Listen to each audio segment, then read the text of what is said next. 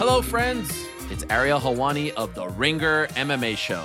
I'm Chuck Mindenhall. And I'm Petey Carroll, and together we are 3-Pack. Follow and listen to the Ringer MMA feed exclusively on Spotify for all the latest in the world of mixed martial arts. And join us live on Spotify Green Room after every big event. See you then. Love yous. Mwah.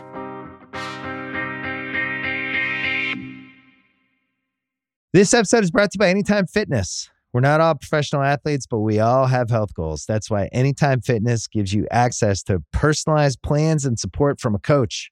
Plus, you can track your training, nutrition, and recovery progress with the Anytime Fitness app, just like the pros.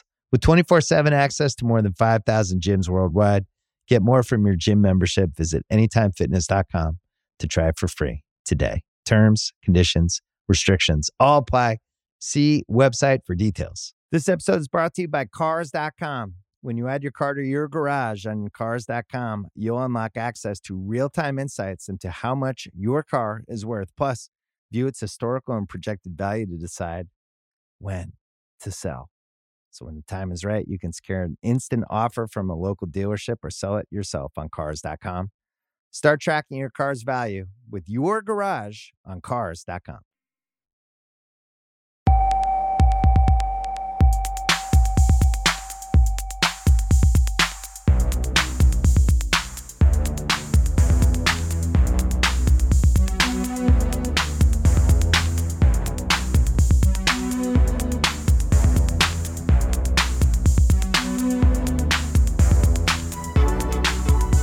Hello and welcome back to the Stadio podcast. I'm Musa Kwonga. I'm Ryan Hunt. Ryan, how are you doing? I'm right, thanks, man. How are you? Very well, thanks. Very well, thanks. Roll necked up as usual. Yeah, you know you're in my bad books, right? Yes, of course. When am I not? What's your new reason? What now? What's the new reason? Well, you've had a busy week and you've been prepping for a German reading. I have indeed, yeah. Very difficult, and I've been bugging you to watch The Last of Us. Yes. So we can talk about it. Yes. But you've actually got real stuff to do, so we're going to try. I'm going to keep bugging you afterwards and hope that we can talk about it sometime next week because it's amazing. It's literally the series I want to watch the most. It's amazing so far. No spoilers, but episode 3, I think it's already in the all-time single episode TV Hall of Fame. Just incredible. You know, can I say, like, the quality of the writing on TV just blows me away. It's just masterpiece. They're like the new novels, aren't they? In the old days, like people would like, have the novels, and now it's like TV is the new novel, and it's taken things to a level I couldn't imagine. Speaking of novels, when's your next one out? Oh, have you got one? When's Drop the book. Drop the book. New novel just dropped. New book, who dis? If I do get something finished, your listeners will be the first to know. I tell you that. They better bloody not be. I better know first. Honestly, I mean, technically, you are a listener. You probably am I? Listen to more of my nonsense than anyone else. Am I? Anyway, we hope everyone's staying safe, staying well, and recovering from the transfer window. Goodness, slamming shut. Yes. God, I'm glad it's over. Are you glad it's over?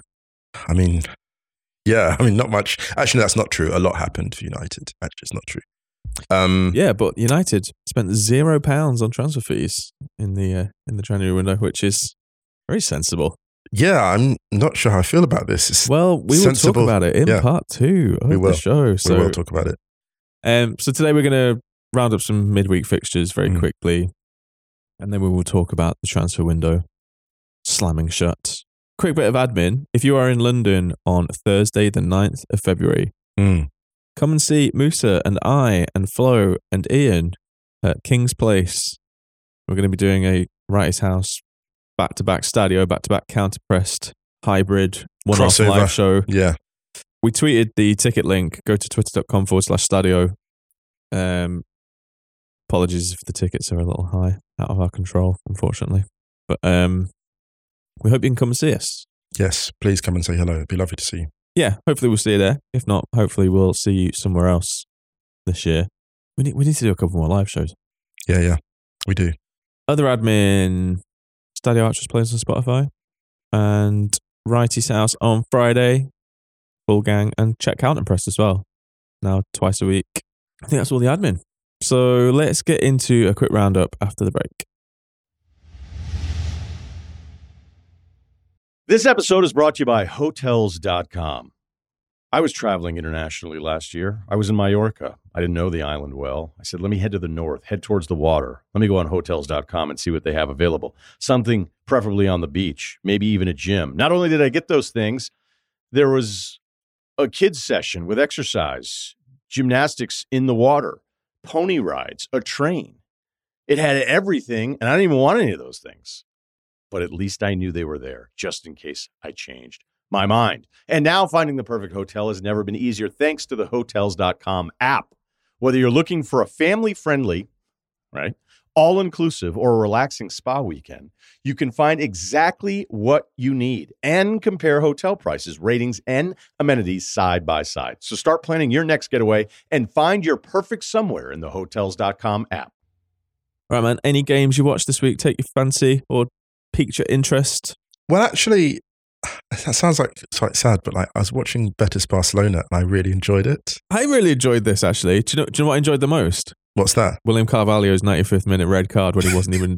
he'd already gone off. I love that. I just thought Barcelona moved the ball really well, and even some of the stuff that didn't come off, I really applaud them for trying. The directness, some of the passing from deep, Frankie de Jong. I just liked it. When you just see... Do you know when you see, like, again, we talked about novelists earlier, when you go back and read a novelist's early work and you see signs of greatness and it's not sustained, it's maybe like a chapter here, whatever, like a paragraph there, but you see it. And watching this, I thought, yeah, I'm excited by this. So yeah, that sounds quite sort of quite hipster, but then would be the first time for me. But yeah, I really enjoyed Barcelona Betis. Yeah, I thought they were good. Apparently, no teenager in Europe's top 5 leagues has had more assists this season than... Oh no, only Jamal Musiala, has had more assists this season for a teenager in Europe's top 5 leagues than Balde, which I think is quite a low-key impressive stat. That's extremely interesting. It's extremely interesting. Yeah. This was a fun game, man. Barcelona did pretty well, and then Jules Koundé's own goal just put them under a little bit of pressure towards the end. But he's had a tough few months, actually, Koundé. I mean, that side has just been... It's had so much turnover. Bellerin's gone already. You had Aubameyang leave in the summer after 6 months. There's a lot of 6 months. It's very transitional at Barcelona at the moment because of their financial nonsense. Hector off to Sporting, though, which, I mean, Hector's career is looking extremely Stadio-ish. I'm not going to lie. Tell you what, he's eating some great food, I tell you that. I knew you were going to say that. Sorry. La Masia to Arsenal, to Betis on loan, the cuisine, to Barcelona, to Sporting. I mean, listen, having spoken to Hector off air when we did that Wrighty's House show, he is a man who I think will just be like... He's in his bag. Yeah, there's some really nice cafes in Lisbon, and I know a couple of tattoo artists over there, so we're just gonna go over there. Do you know where his story arc finishes? You do realise the next time we see him in public, he's gonna be in like a Bad Bunny video. You do realise that if there was ever a footballer more likely to turn up in a Bad Bunny video and look like he absolutely belonged there, it's Hector Bellerin. He's such a special human, isn't he? He's great, man. I love Hector. I just hope he does well out there, and I hope he finds his groove again. There's always been a perception issue around him. I think, people never forgave. People can be tough, and I think people never forgive you for actually not fulfilling your promise due to injury. There was a beautiful and quite poignant video that Tifo did about what happened to Ansu Fati. Oh, yeah. About his injuries, and it was really upsetting. To see just, I knew he'd been badly injured, but the extent of the injuries was gnarly. To the point where it actually makes me feel guilty now.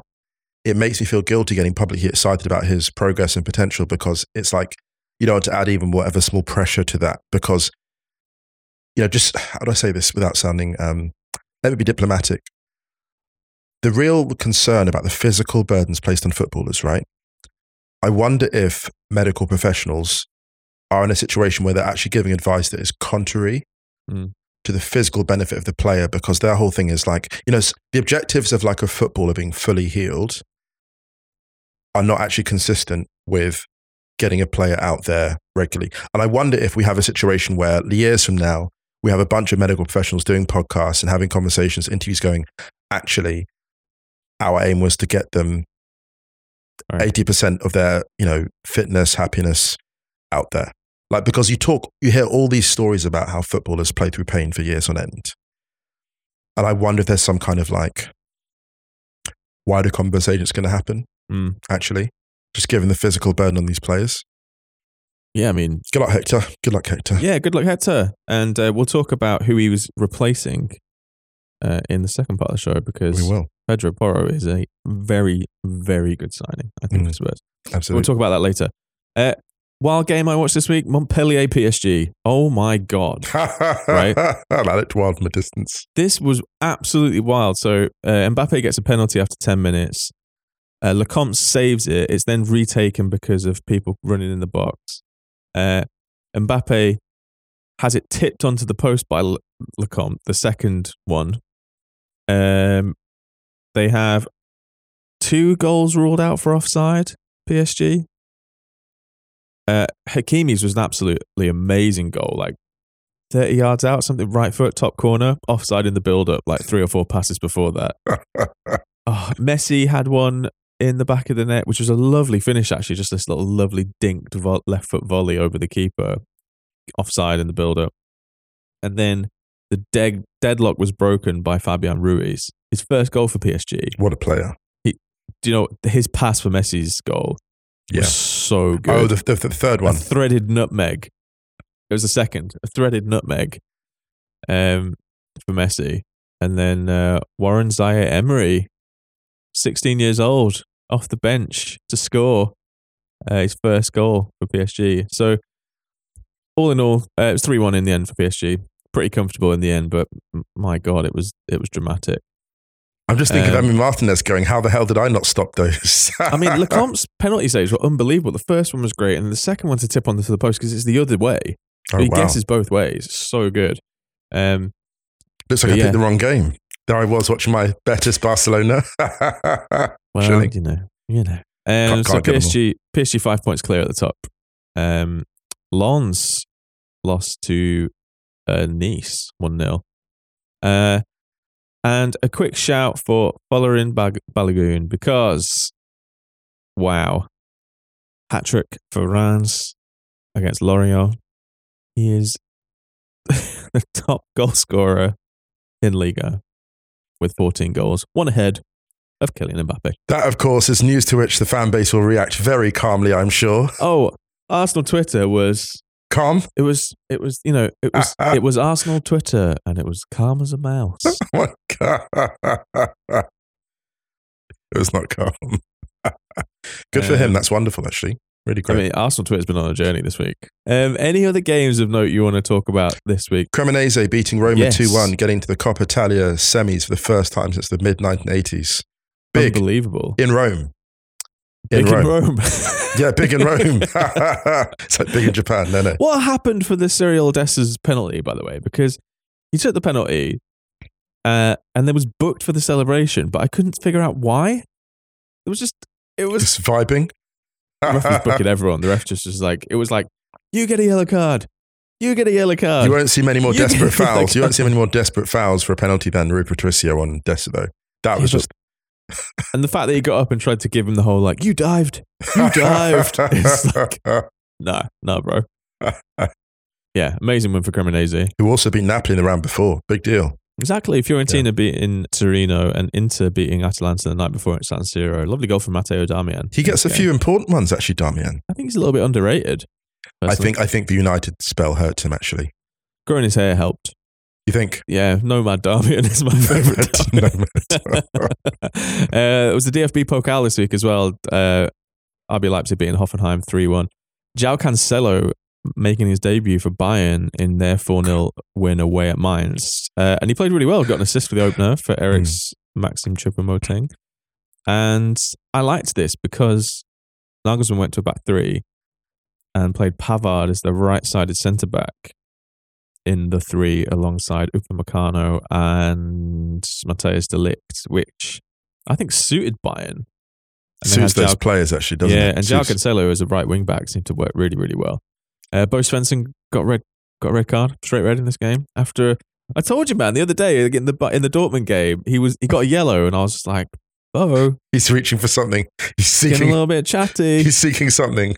Listen, Bo Svensson obviously on the list for the Stadio bootleg tees. Yes, one of many.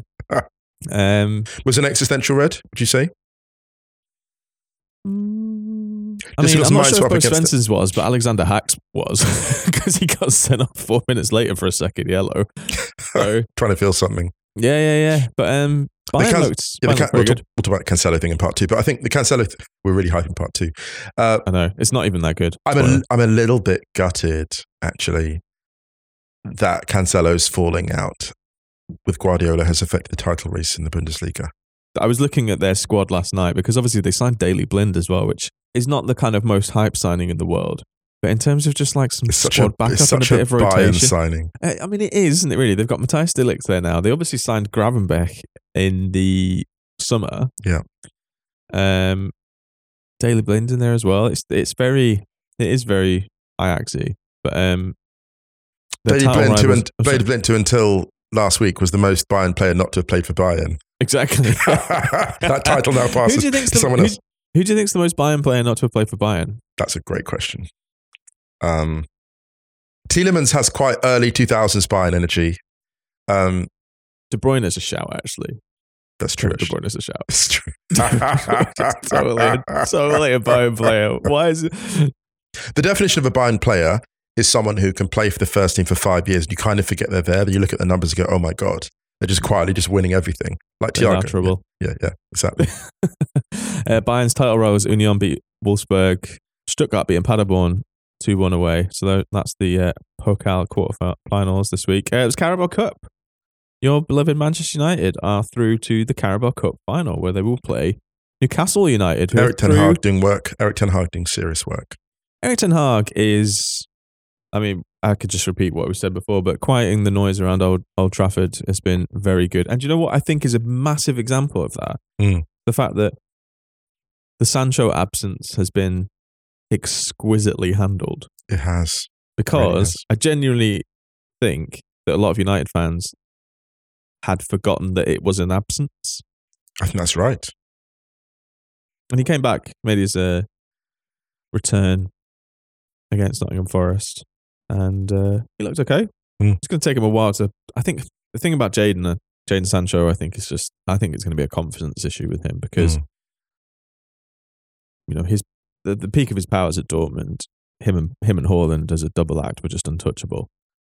And he had an amazing partnership with Rafa Guerreiro as well down that left hand side, and he was linking really well with Julian Brandt and all of this. There were partnerships all over the pitch, and I felt like so far his time at Manchester United, he's struggled to really forge those partnerships. Maybe Luke Shaw was the closest one. Maybe the addition of a number 9 would help him, actually. See what they do in the summer, because it's going to be interesting to see how he links up with Weghorst. Yeah. Well, or whoever comes in to replace Weghorst. Sorry. We know nothing. Return. We have no inside information, actually. I mean, yeah, we literally have none. We are the least in the know. Oh, God. Happy with United? Delighted. 5-0 on aggregate against Keylor Navas's Nottingham Forest. We'll get into that. That's incredible. Really delighted for how things have developed there. Obviously, Casemiro, just an unbelievable signing. They've strengthened well with Sabitzer, which is just an outstanding. I mean, I talked about Neuhaus, but Sabitzer, in terms of something that complements what Casemiro can do in midfield, is such a Premier League ready signing. Let's talk about Newcastle, who beat Southampton 3-1 on aggregate, 2-1 at St James's Park, thanks to 2 goals from Sean Longstaff. And they are through to their first Wembley final since the 1999 FA Cup final, I believe. They moved the ball really well again. They just look good, man. Almiron doing work. Yeah. I think we said a couple of shows ago that this reminds us a little bit of that early stage Manchester City, Abu Dhabi group takeover, because getting that taste of silverware or getting the taste of going to finals, I think, is such a major part on the evolution of a project. In terms of what it does for attracting signings Yeah, but also getting the winning taste amongst the squad. Like, I feel. Yeah. It's very important. Yeah. Yeah. I mean, with the ownership stuff, it's tricky because obviously they've had a huge amount of investment in a year. Yeah. Well, over $250 million. Yeah. Yeah, but I think even with that investment, I'm not entirely sure people would have expected the progress to be this quick. I think there has been money that has not been truly spent in the Premier League. I think it's fair to say. Mm. And I think that merely spending huge amounts of money is not a guarantee of success. I mean, look at West Ham. Look at West Ham. West Ham have not just spent a lot of money, but bought some very good footballers who are not achieving to their potential, and brilliant footballers. Scamacca and Paqueta are exceptional footballers, actually, when you get the best out of them. That's sadly not happening for their current club. It is, again, I think with Newcastle, I think the thing I'll just have to keep repeating about them is they're just never going to get credit or in terms of what's being achieved because of the ownership stuff. It's just never going to happen. So they're never going to get, like Eddie Howe, the fact that Longstaff scored twice and he's a Geordie, and he's a player that scored those goals despite they brought in other players and he's fought his place, and the fact that Eddie Howe has actually really improved players in that squad and brought a lot out of them. And Newcastle fans listening to this will be like, actually, just to give them credit in terms of Howe's man management and coaching, that's been exceptional. Yeah. But unfortunately, Newcastle have to understand, and I think they get this already, you have the money, you have the pound, then you want respect. That's why Elon Musk bought Twitter. Like, the final hurdle of dominance and supremacy and achievement, and Newcastle are going to find that the same way City did, the final hurdle is respect, and people want that. And look, I'm not trying to be harsh because I'm a United fan, so we know all about disrespect. We know all about, but it is going to matter, actually. It doesn't matter yet. It doesn't matter yet because this is the thrill. This is the kind of, we got rid of that awful owner who was terrible for the club, and we're on a run now. We got to the final. That's wonderful. We're playing amazing football, and they're playing great football, defensively smart, attacking, all of it. But that conversation about respect is going to come, and it's going to be really painful when it comes because it's going to matter. You know that saying, with great power comes great responsibility? Yeah. I think in football, it's like with great wealth comes great scrutiny. Yeah, exactly. I think people who weren't bantering them knew how much they went through it. I mean, we talked about this with the takeover, so we don't need to rehash it, but that's why it was almost like the perfect club for a takeover in a way, because it was like just a horrid ownership that had dragged that club through some horrible, horrible times. And, now, for example, the investment has already turned things around and everything's way more positive at the club. Yeah. It's going to be interesting, that final, because, I mean, level on points in the league and an extremely good defense. Got a little while until the final yet, but still. Well, and also, here's the thing, to Eddie Howe's credit, no one is talking about who do Newcastle get. Now they've got to the position where they're attractive to other managers, in quotes.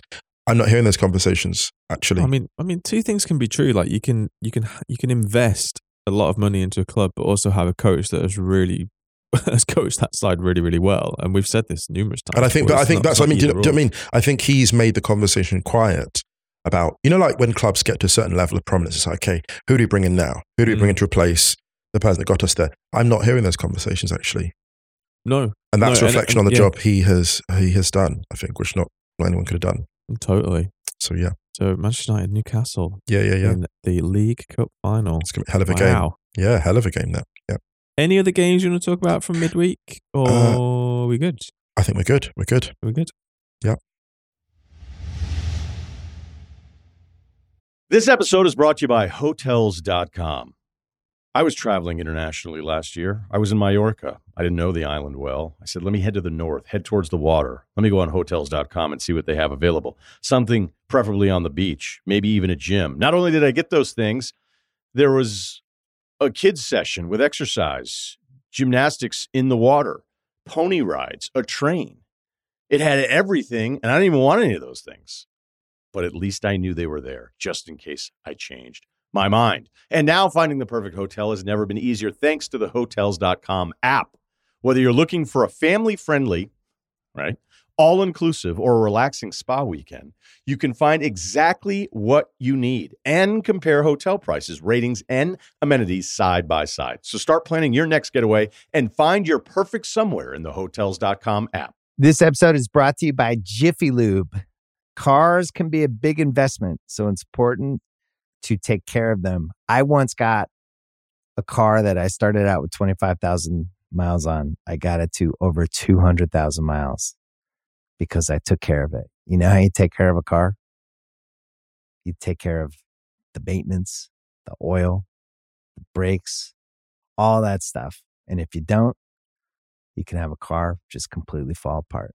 When your car needs maintenance, head to Jiffy Lube. They provide automotive excellence at speed. Get your oil change, brakes checked, tons of other multi-care services. It's all done by expertly trained technicians who actually care about taking care of you and your car. Jiffy Lube, car more. To find coupons and start an instant online estimate, visit jiffylube.com. Do you know what my favorite thing about the transfer window is, Musa? It's done. It's the rumors that happen in the day or two after the window closes. Because it's a bit like, why now? Yeah. Check this out. Rumor has it, Man City eye Chilwell as Cancelo replacement. Oh, please. The Times is reporting the City could target Ben Chilwell. The Times, they're normally quite good. That's interesting. Well, actually, no, let me be fair. Ben Chilwell, if he's not harrowed by injury, is just elite. I mean, yeah, he's top 5. Like, I think he's a top 5 left back anyway. Yeah, I mean, it's no coincidence that Chelsea's form fell off an absolute cliff without Reece James and Ben Chilwell. Yeah. You know, it's incredible. Trying to fly a plane without wings. Unreal. Exactly. It's doing perfect. It's like, there's a reason we're not getting off the ground, lads. Yeah. Chilwell's amazing. He's amazing. I just hope his injuries leave him alone. Do you know what wasn't amazing? What wasn't? The fact that the Premier League spent a combined total of $1 billion US dollars in the transfer window in January for the very first time. 1 billion. 1 billion. Chelsea were responsible for 37% of that total. Equivalent to more than, this is from a Reuters piece, by the way, I'm just quoting this. Equivalent to more than the combined spend by all clubs in the Bundesliga, La Liga, Serie A and Liga. Goodness. You may have heard Chelsea broke the British transfer record of £106.8 million, 120 million euros for Enzo Fernandez. So, shall we start there? We have to. It feels like that was the hypest signing of deadline day. Mm. Great player, young player of the tournament of the World Cup. Signed for Benfica in the summer for 14 million euros and has made 17 league appearances in total, plus Champions League appearances and cup competitions, etc. 106 million euro profit in just over 6 months, which meant that River Plate received their record transfer fee due to their sell-on clause. Can I just say, shout out to the lawyer who negotiated that. The lawyer that negotiated that this morning is not coming into work on time. Guarantee that. Someone saw Todd Boehly taking over Chelsea and just put massive sell-on clauses to all of their players. Where's he going? Benfica? Give us a sell-on clause. He's going to be at Chelsea in no time. Okay, I mean... Where to begin? I don't really want to talk anymore about transfer amortization. With the player, I think begin with the player. Yeah, let's begin with the player. So in terms of what that is... Chelsea signed a very good player. A very good player, but also in terms of the player, and hopefully the transfer fee won't weigh... Look, if Leo Messi's in your WhatsApp group, you're going to be okay in terms of advice about how to manage stages of your career. And what Enzo Fernandez did at that World Cup is extraordinary. To step into the gap left by Lo Celso is just extraordinary. So he's got the mentality to be very good at Chelsea. So I hope that, first we'll start with the player. I hope that mentally the fee is not one that weighs too heavily on him. And I hope that he has a successful career. And I hope that it doesn't, the injuries don't haunt him or whatever. In terms of Chelsea, and I said this on Twitter, and I'm just throwing this out there. I know that FFP is an issue here. It will be over time.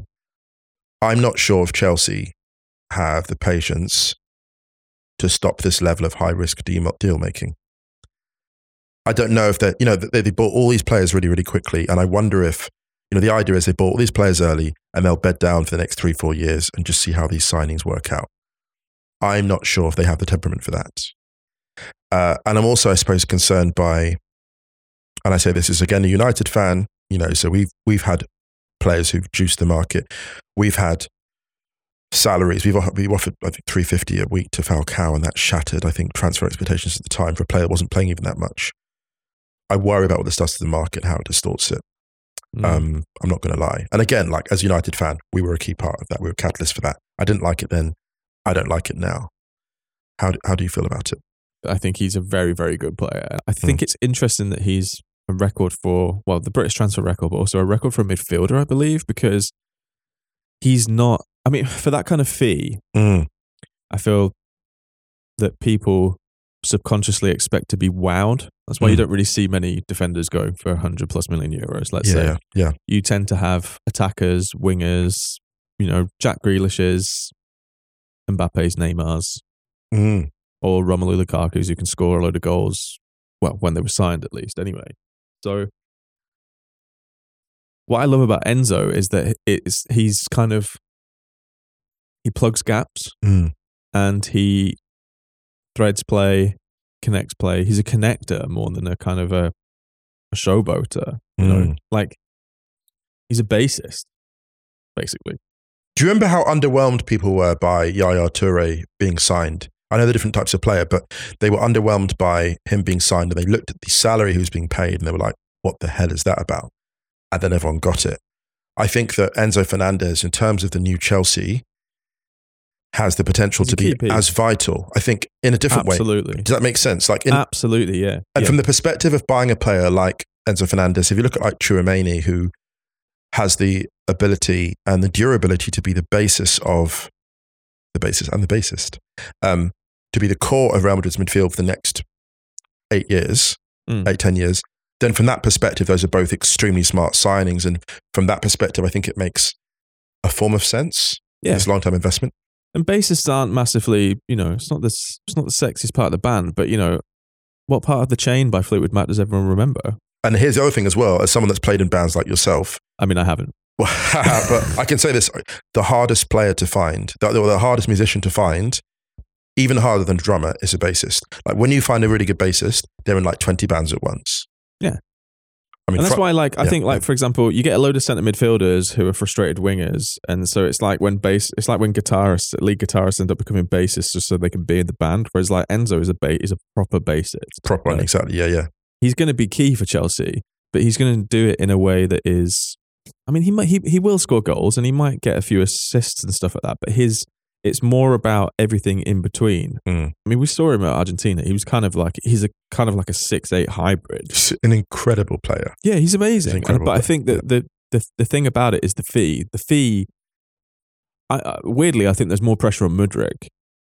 I think the fee hanging over Mudryk is probably something that's a little bit, that will probably affect him a little bit more just because of the type of player. I feel like that when your game is end product, let's say, I feel like bigger fees hang over you a little bit. Actually, it's weird that centre midfielders don't go for that much money, because actually I feel like for all of the positions on the pitch, it's probably the area that you can handle. I'm just thinking off the top of my head, so maybe this is completely false, but it's the kind of position that you can actually deal with going for a big fee, because if you play at centre-back, look at De Ligt, for example. When De Ligt went to Juve, he really struggled to fulfill that fee, and he went for a lot of money, and he was very, very young.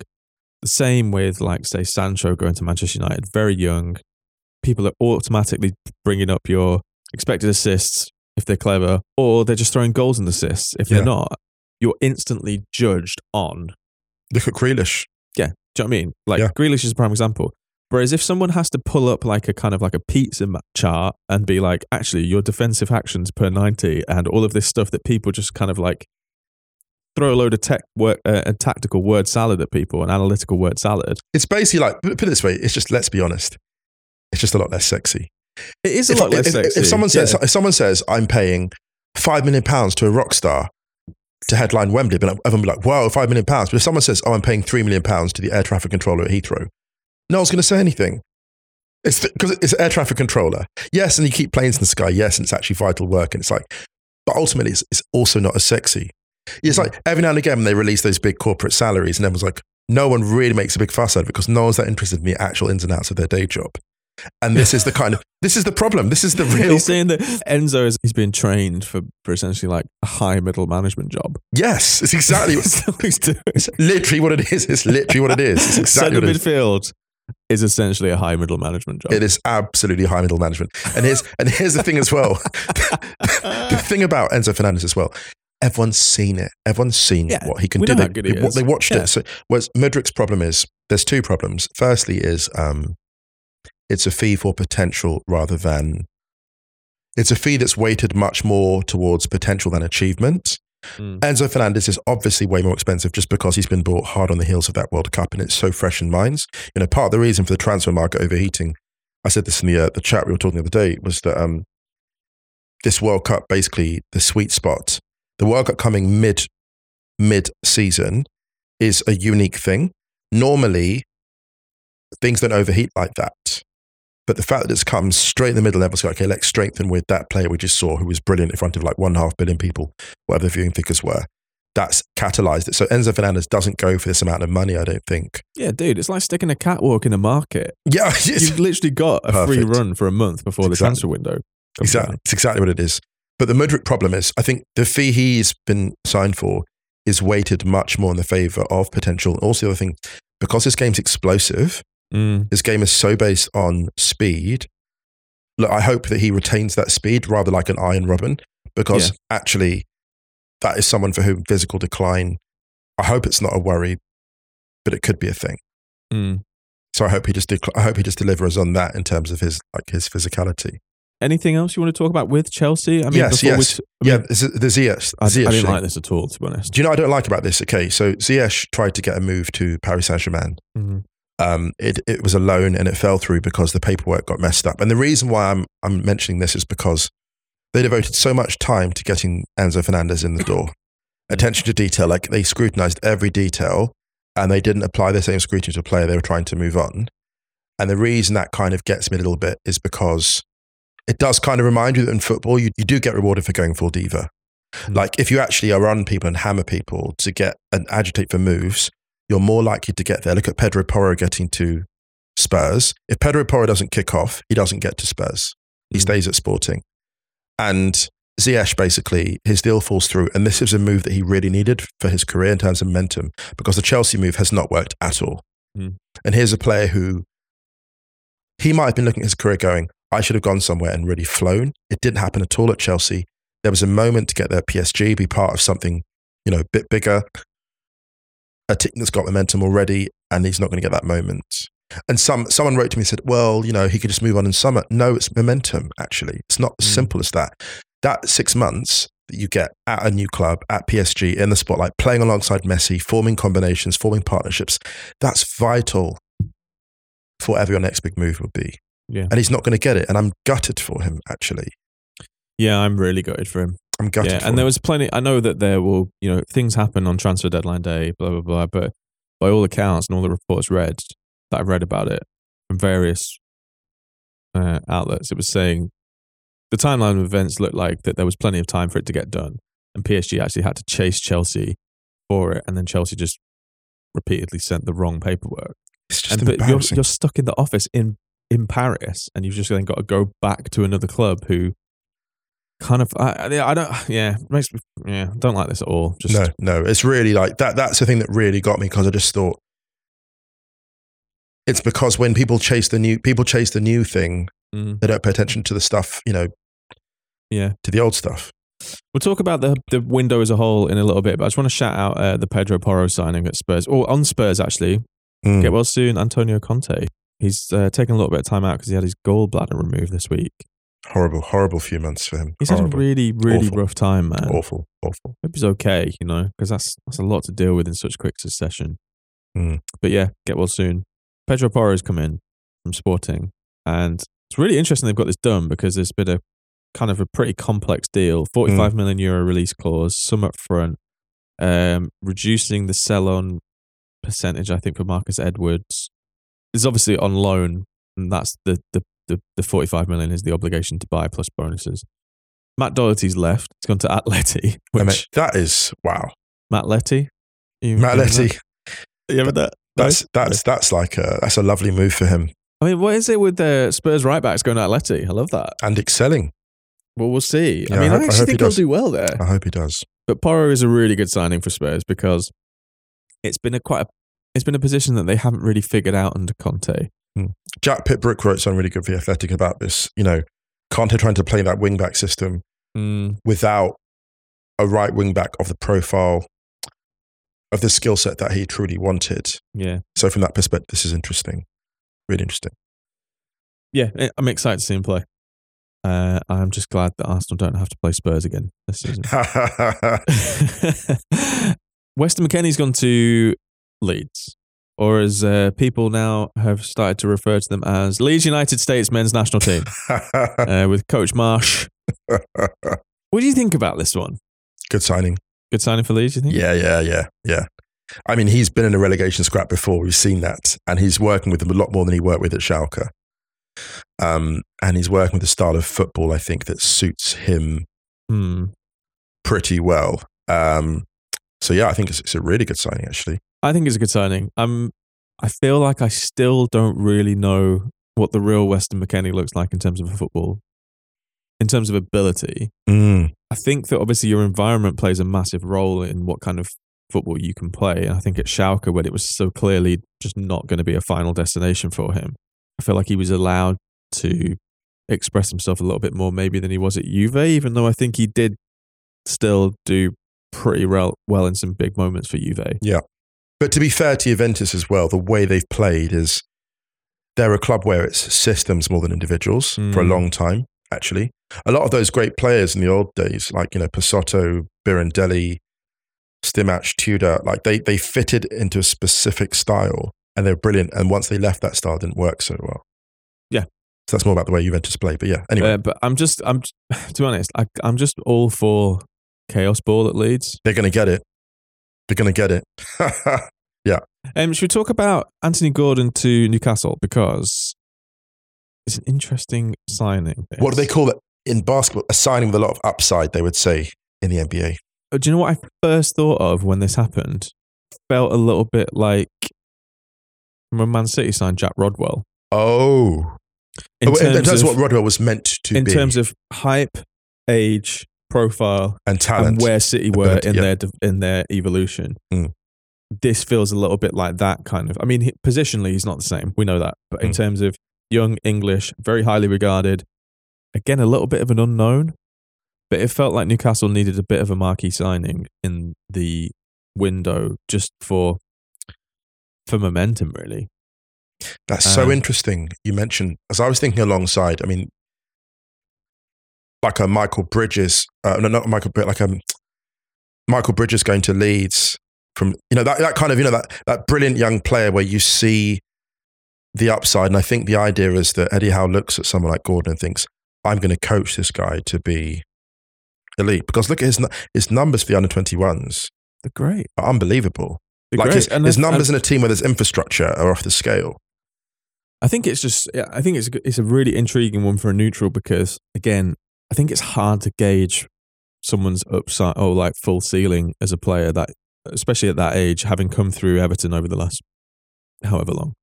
It's really difficult because there's just been so much chaos there. And again, like going from a side that is in the bottom three to then going to a side in the top four, playing pretty well, defensively very solid, you're going to really see his attacking chops. He'll do really well there, I think. I think he'll do really well. Will. Because he doesn't have the pressure. Look, 40 million is a lot of money, but it's not going to be noticed in the grand scheme of what Newcastle's spending has been. No. You've got players that cost more in that squad. And also, this is the key thing, he won't go in with that attacking burden expecting to be like the attacking saviour because you've got Alma on there, you've got Sam Maximin there, you've got Longstaff scoring goals. So he can slot into that squad and find his way fairly well, actually. So it's actually it's one of those deals that works at both parties. It's a great fee for Everton. They won't be necessarily comforted by losing a really talented attacking player, but I think that's more money than they get if Everton go down. That's more money than they get in the off-season. So it's actually worked out. And I do feel for Everton. I think it's worked out as well as it could have done for them. because I'm also not sure if there was necessarily a bidding war for Anthony Gordon at that level. And this is not to knock him; he's an excellent player, excellent talent. So yeah, I think that's going to work for both parties. Actually, really. Wolves getting Pablo Sarabia, which we didn't mention, is an interesting one. Like, that's a really interesting window from Wolves, and I don't really have any idea how it's going to go. We're skipping through a lot of big deals because we just don't have time to go through all of them. So maybe let's talk about Keylor Navas to Nottingham Forest. Well, I was going to talk about Forest's transfer incomings in general. So Danilo from Palmeiras, £17.8 million. Chris Wood from Newcastle on loan. Jonjo Shelvey's come in from Newcastle. And Felipe has come in from Atleti, which the idea of Steve Cooper coaching Felipe is just really funny to me. And I like, because I love Steve Cooper, I think he's great. But how many times have we seen Felipe in games just being like, someone needs to get him out of there? I can see it on Match of the Day, and that's a straight red for Felipe, and it cuts to Steve Cooper on the touchline, and he's just like, that look on, oh, you know? God. Yeah. I'm waiting for that to happen for the first time. But Keylor Navas is amazing. It's amazing. I think the thing is, he'll probably just go in there and just the stories. People will just be soaking up stories, and like, you know, they're going to be pestering him. It's going to be like the ice cream van. It's like, hey, like, you know, the ice cream van, the ice cream driver is the most popular person in the neighborhood. Be like, everyone asking for stories. Oh, what was he like? Who was the best in training? Like, can you imagine? But what happens if he goes straight into the side? What happens to Dean Henderson? That's such a funny one for Dean. For Dean Henderson as well, like, you go there and you make a name for yourself. You know, you talk yourself up and you back it up. You know, he has talked himself up, Dean Henderson, and he's gone there and he's shown why he deserved that billing. And you see a signing like Navas and you think, you can't help but feel undermined by that. Do you know what I mean? Like, you can't help but feel undermined and be like, well, was I not thought to be delivering? And I know that Nottingham Forest, like, no one in the squad maybe feels particularly safe at this point because of the high turnover. But I did see that. My first thought was, I thought Dean Henderson had been doing better than that. It's going to be interesting, man. Maybe Forest are just, they got all eyes on the Champions League next year. Yeah. Okay, let's, Manchester United, we talked about briefly. They were quite smart in the window. 3 loan signings, Jack Butland, Wout Weghorst, Marcel Sabitzer from Bayern. They're all going to play pretty good roles in terms of depth going forward. I just think it was good. It was solid. It's what they needed. Yeah. They have got ability in all areas. Ten Hag is working well with what he has, and Sabitzer's just gem of a sign. I think he would have been a great signing actually for any one of those. I think he would have been a great signing for Liverpool. I think as a loan signing, Sabitzer is excellent for any one of the top 10 Premier League sides in the table, I would say. I think it's really good. Really good. Yeah. I'm not sure how much you're going to see of him in big games, but yeah, it depends how he kicks on. Really. Yeah. All right, let's talk about Arsenal very quickly and Jorginho, because I think this is a really good signing. It's excellent. £12 million, 18-month contract with an option to extend for another year. I don't think he's going to be a first choice starter at all. I think it's much needed, trusted depth for stuff like Europa League games. And 20 minutes in the end of most Premier League games. Yeah, frankly. If you need control and you need to lock games down towards the end of a game, perfect. Albert Sambi Lokonga didn't really seem to be kicking on in the way that Arteta wanted him to. He's gone on loan to Palace, which I think is amazing as well. Like, I'm really happy for him in that movie. Yeah, me too. And I hope he plays football, and I hope he really has fun. What a validation that is to have Vieira come for you. So good. But with Jorginho, I think it's just very sensible. The absolute priority for this window was another wide forward and a central midfielder, and they've got pretty good recruits in both. Arsenal didn't get what they wanted, they got what they needed. And that's how I see it. The thing about Jorginho that's really interesting is that when Arsenal, the style they play, there's a lot of talk about how he doesn't progress the ball as much as a Caicedo, and I see that. Also, he's been asked to do different things. If he needs to progress the ball, he can. But I think the interesting thing about Jorginho is people are now a bit more afraid of Arsenal, and they're sitting back. And one thing he does really well is he allows you to advance with your fullbacks and hold the ball. He sets the tempo at the base of midfield while everyone else goes and has fun. Yep. And I think, the sign of Arsenal's quality is that teams will start playing against them differently. Like, City's attacking strength is such that they had to go to a slow build-up style and just methodically break teams down. And I I think he's really the perfect player for the next stage of Arsenal's evolution, basically. So yeah, I just think it's a great signing. You know who's really good at progressing? Who's that? Like off the charts, like in terms of statistically? Declan Rice. Yes. Any other massive transfers you want to talk about, or any other transfers of note? Not vastly. I mean, I could put a pin in it and just say Southampton buying Kamaldeen Sulemana, but I've not seen much of him. I just think it's interesting they made that acquisition. It's always interesting to see the signings coming from Liga, because that's a league that is now, I think, a more reliable indicator of quality than people have given it credit in previous years. I agree. Yep. I mean, should we wrap up by? I mean, I feel like we did it not too long ago in terms of the Premier League's gross overspending compared to other leagues. I feel like this window is. I'm not sure if it feels like we say this every window now. I mean, Arsenal were the second highest spenders and spent £56 million this window, which I still think, if you look at what is happening around Europe, is kind of an obscene amount. Two of those players were from Premier League clubs, so I feel like when you buy from other Premier League clubs, the transfer fees are automatically high just because the amount of money that flies around the Premier League is high. It's like renting in London. Yeah, exactly. But I'm not entirely sure if I have anything wild or massively new to say about the Premier League spending compared to the rest of Europe, because it's just showing us stuff that we've known for a while. We've talked about this before, and how we would love to see financial parity across all of the leagues within Europe. We talked about it on the streaming episode literally last week. With the Premier League being such a rich league, this is just going to happen. I feel like seeing that level of spending, it's been so distorted by Chelsea spending because they've just spent so much more than anyone else. But they spent 5 times what Arsenal have, I think, this window. And Arsenal was second place. Do you know what it is? It sounds like a silly example to use, but I'll throw it in.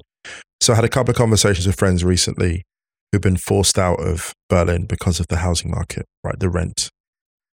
It's horrifying. Like, they're like, we can't. And these, one of them's German. She's like, I moved here and it's just out of the question. And a friend of mine who's a letting agent was going, like 50% of the people that come and rent here are earning like 9,000 a month. Jesus. Yeah, 9,000 a month. 50% of the people that come to talk to him are earning 9,000 a month, 9,000 euros a month. Now in Berlin, that's a huge amount of money. So these people can afford to rent for like 2,000, 3,000 a month, easy. They said those new development, and the market's exploded. So what's happening is we're quietly losing all these amazing people just because they just can't, who can pay that, right? Because they're coming in from big tech companies. And what the Premier League are doing in terms of that's a form of, and look, some will just roll their eyes and be like, oh, Moose, that's capitalism. I know that, right? But the thing about these huge amounts of money, and I say that as a United fan, is there's a lot of invisible things that you're losing. You're losing match day feel, experience, proximity to the club, closeness, attachment to the club. You're losing all these intangible things, and you're getting money in return. And look, the bars are still going to be full in Berlin, and the flats are still going to be full, and the nightclubs will be full, and everyone's going to just move on and not notice it. But we're going to lose something. And those who are pushed out to the margins are going to know it was lost. I think that's the same with football as well. Like when you have, and I don't want to name names because it looks like I'm singling out clubs, when you have elite young players from European giants moving to Premier League clubs who are absolutely stacked, and you're thinking, hang on a minute, that's a move that didn't happen a generation ago. You can look at it and go, oh, it's nice and disruptive. Or you can say something is badly wrong. And rather like the conversation about respect that we mentioned in the first half, the price for that is going to be paid later down the line. And I was having a thought as I got ready for this podcast. I was thinking, football's a funny one. It's rather like life itself, right? So often in football, we see prices that aren't worth paying for the spectacle we get, but those prices are always fine as long as you're not the one paying. Yeah. And that's how I feel about all of this. I mean, spending has gone up with revenue, right? But I feel like that's part of the problem. The clubs are just operating within a system. So it's the system that is deeply flawed. And how do you fix it when the Premier League spends more than 30 times that of what the combined spending was in La Liga this window? 30 times. Oh, God. So yeah, have a lovely week, everyone. On that cheery note. Yes. I know this is a football podcast, so we should be talking about it really and analysing it a lot, but it's just stuff that we've analysed over and I again. feel like we talk about this stuff all the time. It's just like we know what this is. Like in the classic Musok Wongerism, you knew what this was. You know what this was, exactly. I mean, it's a bad fucking week when you read something that Tebas says and you're like, huh, yeah, he makes some really fucking good points. Points were made. Points were made. Like, exactly. Like, actually, you know what? Like the Larry David gift, kind of like, you know, like, I kind of agree with what he's saying, to be honest, you know. Yeah. But yeah, anything you want to, I don't know. I just feel like we could just ramble on with this. No, nothing further. Nothing further. You know, the only reason I think it's important to mention the financial conversation now and again is that every now and again, when Twitter banter gets a bit too spiky about a team being thrashed by so-and-so, you're like, hang on a minute. That team just spent a hell of a lot more money. And actually, you should be surprised the scoreline's even that close. And you should be surprised that team is even competing in the same division, right? Yeah. So I think it's just important to put those numbers in so people just humble themselves a bit, actually. Again, I say that as a United fan, because we can talk about, oh my God, the miraculous recovery of United. And also, yes, we spent 70 million on Casemiro. So, and I say that again, you know, I always caveat that. Well, like we said this before, if someone like Mbappe leaves PSG now, he probably goes to 2 places. And that just sucks. That like it would be so great. Think about it. Where else in the job market? Think about that. Where else in the job market, like an elite professional, there's only like 2 places they can go. I mean, you're looking at one. Oh no! Oh, God. Someone said to me, "How's your transfer window, Musa?" And I was like, "I got released on a free." We tried. Couldn't find a taker. Musa was waiting in someone else's offices and I didn't send the paperwork through in time. Turning up in the car park of other podcasts. Fucking turning up at Joe Devine's house. Joe's just like, Musa, what are you doing? What are you doing here? Hey, Tifo. I've just brought some biscuits around. Ryan and I have fallen out. Seb Stafford Bloor wakes up to 9 missed calls from Musa. Exactly. Don't raise the blinds. Is he still out there? Joe actually just said, can you send through the paperwork, Ryan? And I just sent through a GIF. Just the Gremlins after midnight GIF. Just them trashing the office. That was the GIF I sent through to him. So there's your fucking paperwork, bro. Shopping myself round in the podcast market. No takers. Listen, I'm going to go all pep on you, man. Listen, if you want to go, you go. It's fine. Don't want to keep you here if you don't want to be here. On that note, let's bounce. Speaking of not wanting to keep people here longer than they want to be here. Where everyone's staying safe, staying well.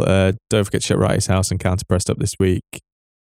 Come and see us in London next week if you can. And don't forget to check the Stadio Outros playlist on Spotify. Speaking of which, we are playing out on an ode to the transfer window and football Twitter, track by the Dream Team called I'm Not Satisfied. Anything you want to add, Musa Okwonga? Nothing further. Lovely. Have a lovely weekend, everyone. Much love. We'll be back with you on Monday. See you then.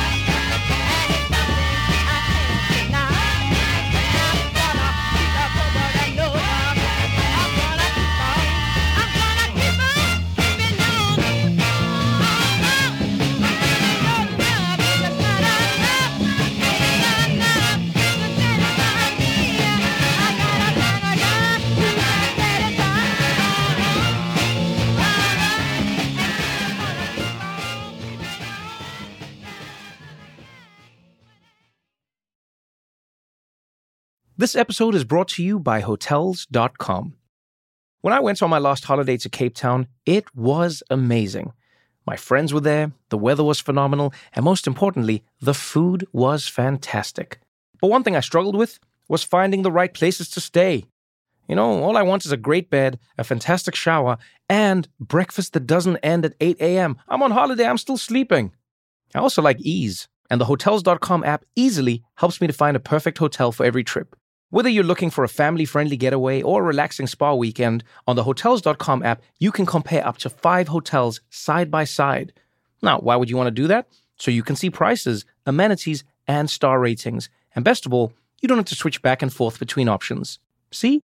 Ease. So, start planning your next getaway and find your perfect somewhere in the Hotels.com app today. This episode is brought to you by 20th Century Studios' Kingdom of the Planet of the Apes. As a ruthless king builds his empire at the expense of the remaining human race, a young ape will fight for the future of apes and humans alike. Kingdom of the Planet of the Apes. Enter the kingdom in IMAX on May 10th and in theaters everywhere. Get tickets now.